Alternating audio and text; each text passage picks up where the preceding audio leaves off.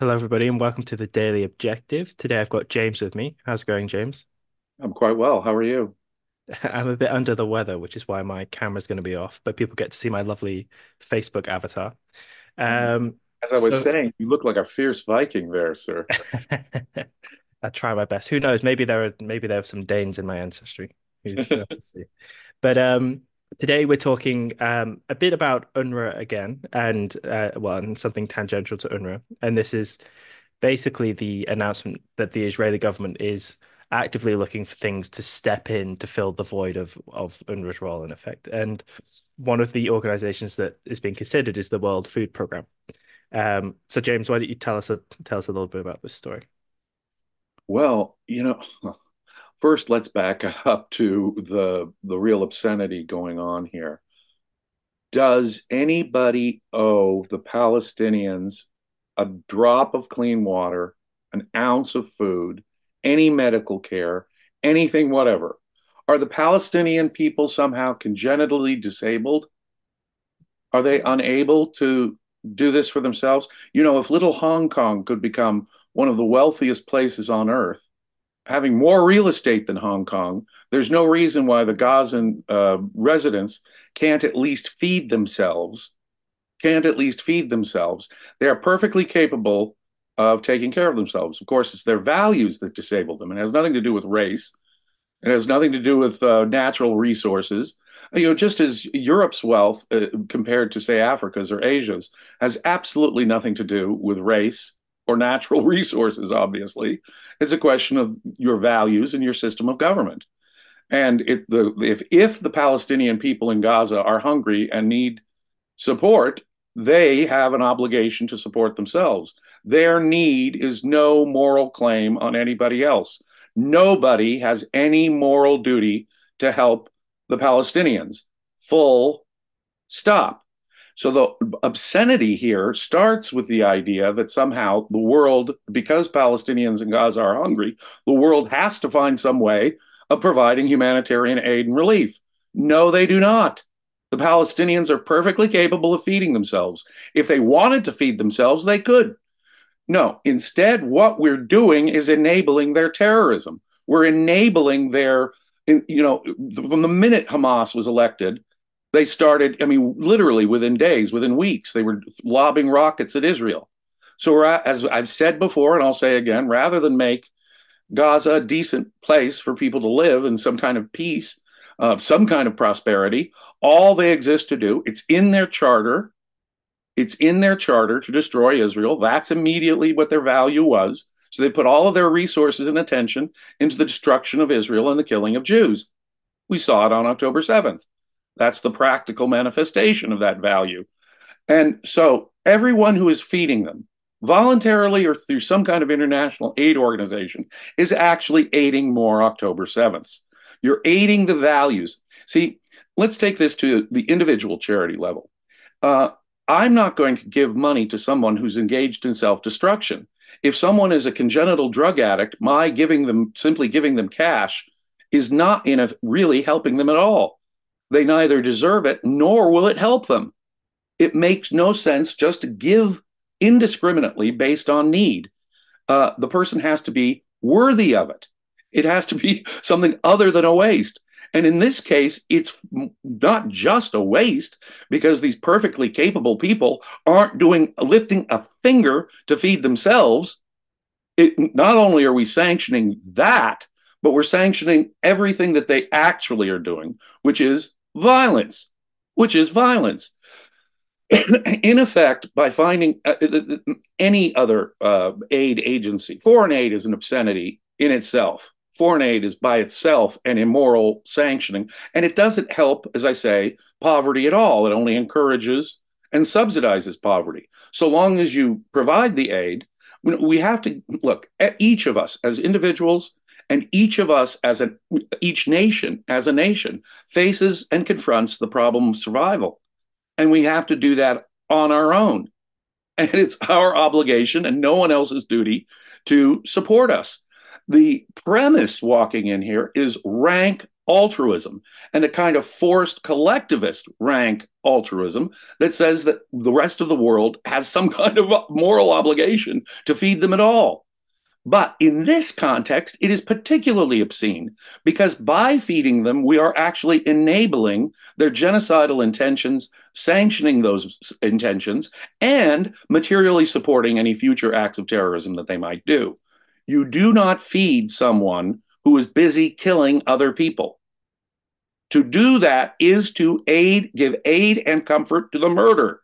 So any attempt to provide food aid of any sort to the Palestinian people who largely support Hamas, who celebrated October 7th, is in fact to materially support their violence, to morally sanction um, October 7th, and in fact to subsidize more and more and more of them, to encourage it, to subsidize it, to make it pay, if you will.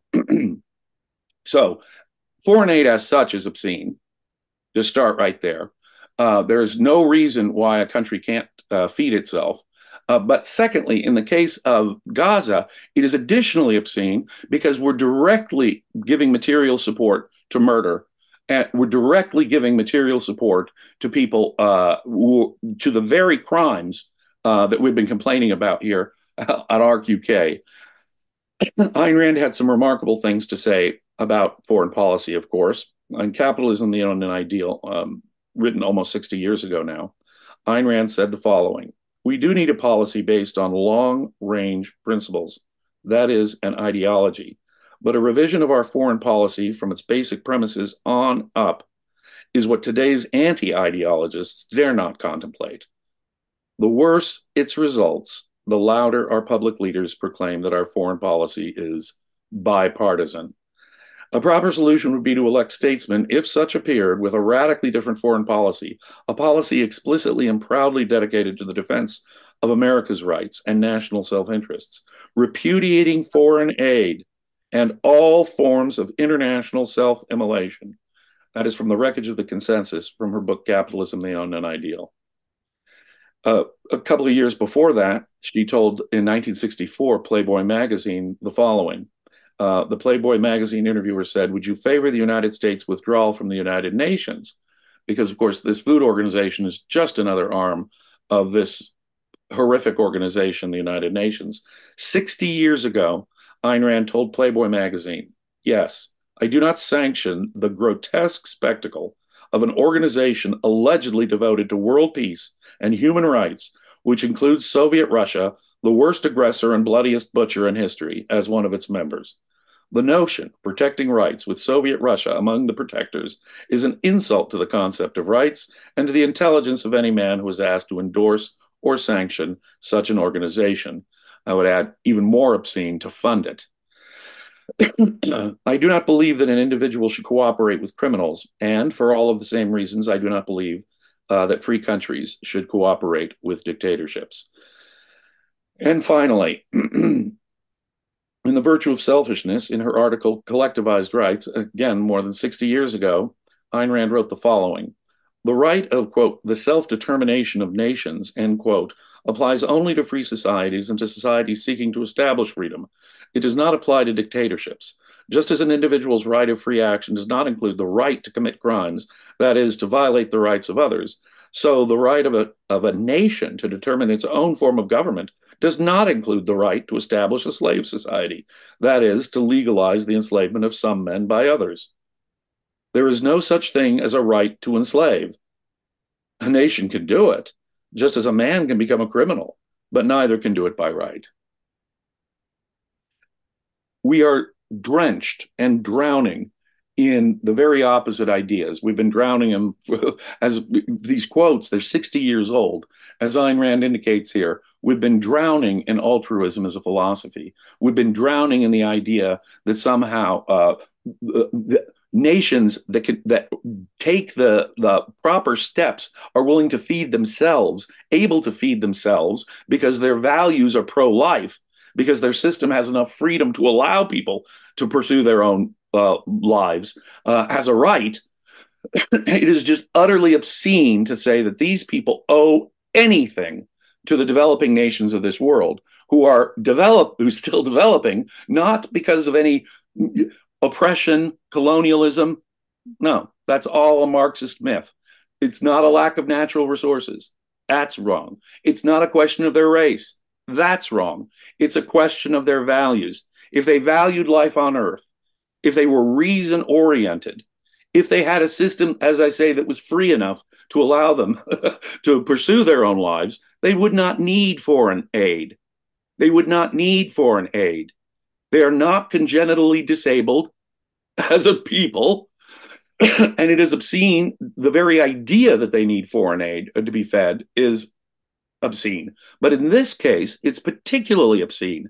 In this case, you're actually feeding someone who's lobbing rockets simultaneously in aggressive action. So anyone who is feeding aggressors, anyone who is concerned about getting food, clean water, and medicine to people who are lobbing rockets are just as guilty of lobbing the rockets as the people themselves if they're doing so knowingly. If they're doing so knowingly. That would be my thought on this, Morgan. No, that's fair enough. That was an admirable round of rhetoric there as well. You did. Thank you.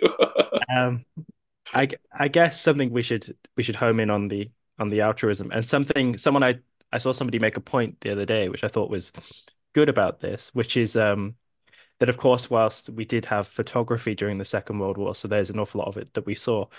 Imagine if there was social media and 24-hour news and so on, and you were getting that constant stream through.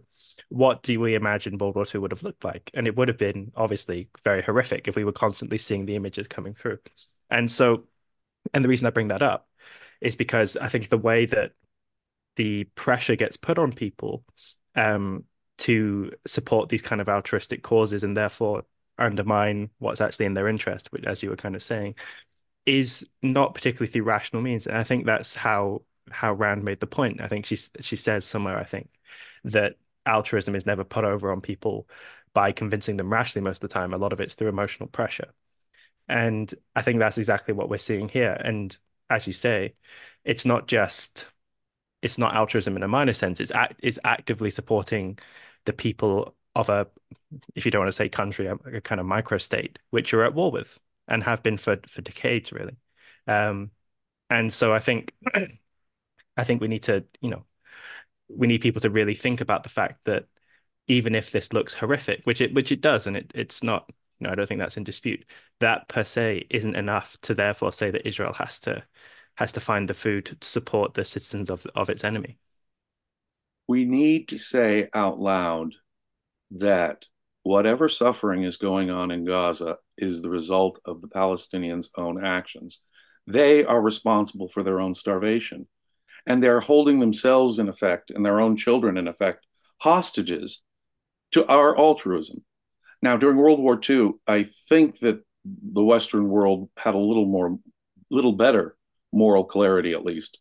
And I think that given what the West was going through in its attempt to fight Hitler, for example, I could show you image for image, the results of, say, one of Hitler's V-2 rockets in London, and when that's going on, it makes it more clear. The problem here is that Israel is overwhelmingly stronger and wealthier.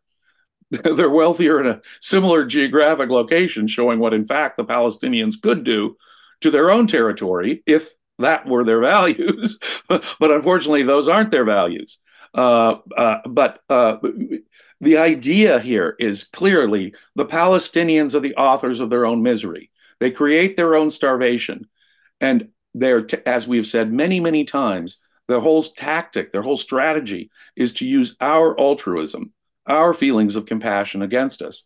By the time, I think that the distance of the last 80 years between the last World War and now has only seen a decay in Western certainty, postmodernism, radical skepticism, cultural relativism, multiculturalism, and the ongoing drumbeat about the guilt, this ridiculous claim of the guilt of the West, as though the West's wealth was somehow came at the expense of the developing world. That's a lie. That's a total lie in their in this colonial interaction. And I am not a fan, obviously, of imperialism. No, I'm more on the Gladstone side than the Disraeli side, ladies and gentlemen. Countries like Great Britain really don't have a lot to gain from trying to rule, South Asia, the Indian subcontinent. And in fact, India gained more from the interaction than Great Britain ever could have. I'm going to repeat that. Great Britain actually did not gain anything like what the native population of southern India did because of the British Raj. Now, I know that's controversial and that's upside down from the way most people think, but that's the truth. But that's the truth. Asia, South America, Africa could be the richest places on earth right now. Could be the richest places on earth right now because of their natural resources.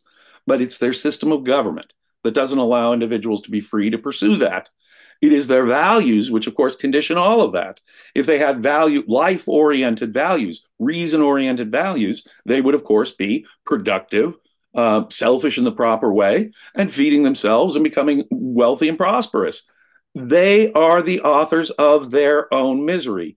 In the case of the Palestinians, it's quite intentional. It's not because they're confused about political philosophy or economics, I suppose an excuse you could give to some. It's because of their intentional policy of holding a gun to their own head, holding a gun to their own baby's head, if necessary, and saying to us in the West, we'll shoot our own baby if you don't feed us, which is in effect what's going on. Now, much worse than that Palestinian demand is, of course, the response by countries like Israel and the United States and Great Britain.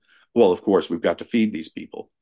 Even though they're lobbing rockets at Israel continuously for the last 16 years, we've got to somehow feed these people. Even though they just perpetrated October 7th, we've somehow got to give them material support. Why? To encourage them, to reward them, to reward them in their self destructive wallowing, or worse, to reward them for October 7th? No. Aid of Gaza should be taken away because of October 7th, even if we were doing the morally wrong thing of giving them aid in the first place. It's like giving, like I say, it's like giving charity to someone who's only going to, use it to put heroin or fentanyl in their arm. That would be helping the person kill themselves. Not all charity is pro-life. A good deal of the welfare social support that we do, even the charity that people do, is actually counterproductive.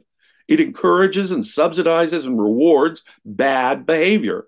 In the case of the Palestinians in Gaza, it is 10 times the problem because what you're doing is actually giving material aid and comfort to their violent activity. You're allowing them to make more rockets, send more rockets. You're allowing them to do more October 7th at the end of the day. We in the West who feed the Palestinians have blood on our hands because we're allowing them. They need to confront the problem of their own survival this way. If they're the cause of their own starvation, we need to step out of the way and let people face the consequences of their own policies. And if we don't do that, of course, they'll never learn the correct relationship between life and values, let's say. It'll never happen. They are assuming that because we believe we have a duty to feed them, that we will go on needing to feed them. And that, of course, will allow them to continue to do their violence. No, the food and medicine itself must be cut off if the Palestinians are to learn their lesson. They are responsible for not having food and medicine in the first place. They are responsible. Consider UNRWA, the organization that they want to replace because, well, gosh, after all, we've got to feed the Palestinians somehow. But the original organization was knee deep in Hamas terrorists. 10% of the organization, one Israeli estimate is, are people involved with Hamas. People involved with Hamas. So because they use this aid organization to propagandize the young people and to further encourage it, any aid to UNRWA obviously is directly supporting, sanctioning, subsidizing, encouraging, materially supporting more October 7th. That's what UNRWA directly is. Mhm. Even though if it came from the World Food Organization, it would still be a subsidization of violence, if not with the educational propaganda arm. Absolutely. I'll just do our super chats just before we get into the final round. But I have to say, I like your Disraeli Gladstone reference, James. Oh, thanks. I I also prefer Gladstone. I always think that whenever a British politician says that their favorite politician is Gladstone, it usually is Disraeli that usually signs that they're a bit of a scoundrel. Disraeli was also a rubbish novelist. Anyway, for our super chats, we have $1 from Bonnie. Thank you so much, Bonnie. $2 from Gail. Thank you, Gail. And then $5 from Jonathan. Thank you, Jonathan. Um, I also think a consideration people need to make because we've been speaking, I guess, fundamentally about the kind of moral philosophical point, which is what we should be talking about. But people also need to think about, I guess, maybe the utilitarian point or the effectiveness kind of point, because often what is so often the case with charitable giving, if we're speaking about giving to some of the more authoritarian countries in the world which are suffering natural disasters or economic downturns, is that when they have authoritarian governments, these governments end up leeching a lot of the aid that comes in to help the people. Um, One of the notable examples of that always comes to mind is the guy who was president of the Congo, whose name's escaping. Is it Kabila or Kabala? Um, so, Or in and when, Haiti, I mean, geez. yeah, I mean, yeah, the examples of this are numerous, I think, Morgan. Yeah. yes, yeah, and um, and so that's something that people really need to think about when it comes to charitable giving. And then if you apply it to UNRWA, um, we know that they were not just kind of aiding the enemy; they were actively, through their schools, they were in a sense training the next generation. And what there was an interesting tweet by Aitan, who we had on the channel just a week or so ago, that was looking at the total amount of aid that's been allowed to go in, even just during the war so far. And the total number was plentiful enough that actually for the people in Gaza to be suffering the way they are, the logical conclusion has to be what we've suspected, which is Hamas is taking it for themselves primarily, and then whatever's left over is going to the people. So if the World Food Program or whatever is coming in, you really need to consider that not only is this helping the people of the enemy, so to speak, but this is actively going to help the soldiers of the enemy first and foremost before it goes to any civilians that we might want to be generous to. Of Um, course, the Gaza Health Authority is run by Hamas.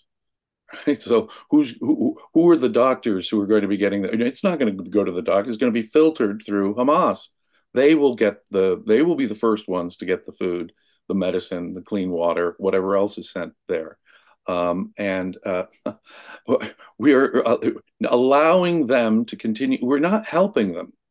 They're actively committing suicide in their effort to kill Israel. It's no favor we're doing to them for them at all, at all.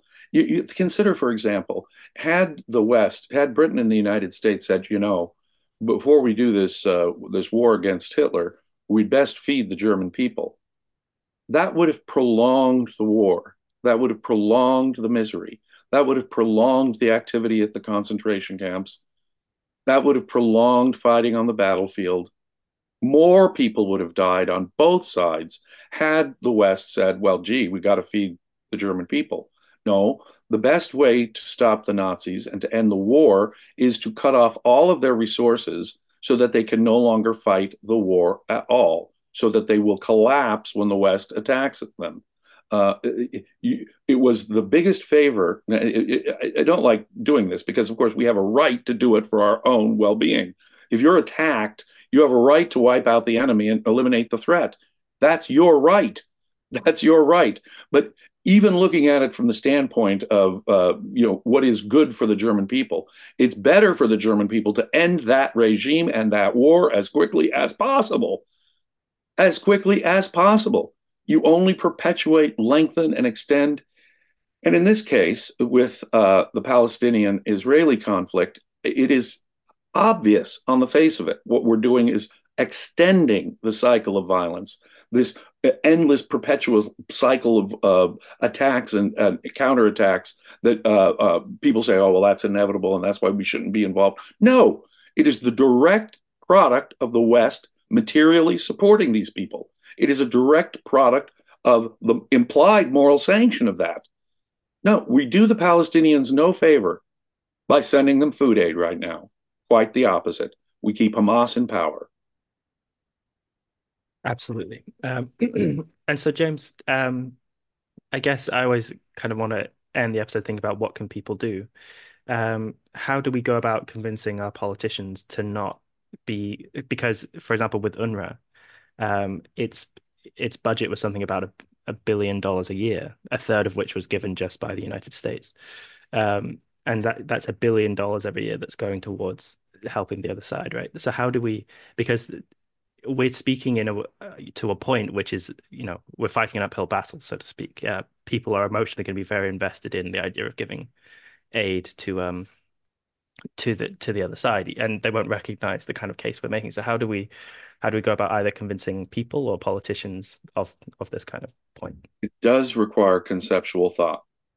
It does require considering long term. It does require thinking in principle, as Ms. Rand says. And so, pictures, we have to be able to, when there are pictures of suffering Palestinian children, we have to be able to respond by saying, as I just said, for one thing, you're not helping those Palestinians. And for another thing, we have no duty. So, unless altruism is itself questioned, we are SOL, Morgan. The question here is philosophical. It is assumed in the United Kingdom and in the United States that there are hungry people there. We've got to feed them. That there are no other considerations. That's how narrow their scope is here. But the only way to get through is to be conceptual, to be principled. Yeah, and that means looking beyond that picture to see what is really in our long term interests and even what's in the long term interests of the Palestinians in a principled way, in a conceptual way. And that, of course, requires a better philosophy. Unfortunately, our academics and our policymakers and our media pundits are mired in precisely the opposite philosophy, a philosophy that disables them from seeing how they are, in fact, subsidizing, supporting, continuing, and encouraging more October 7th. Mhm. Absolutely. Okay, everybody, we're just in the final minute, so we'll wrap up. There is no reality show today. I'm sorry about that. That's the first break we've had in its 6-month run so far, so I hope that'll you'll forgive us. But we'll be back on tomorrow with the reality show. Um, and yeah, so we'll see you guys all tomorrow. Daniel, do we have anything going live at 7 o'clock today? Not today. Not today. Okay. All right. Well, thank you very much for joining us, everyone. Thank you very much, James. And we'll see you guys all tomorrow with the Daily Objective and the reality show.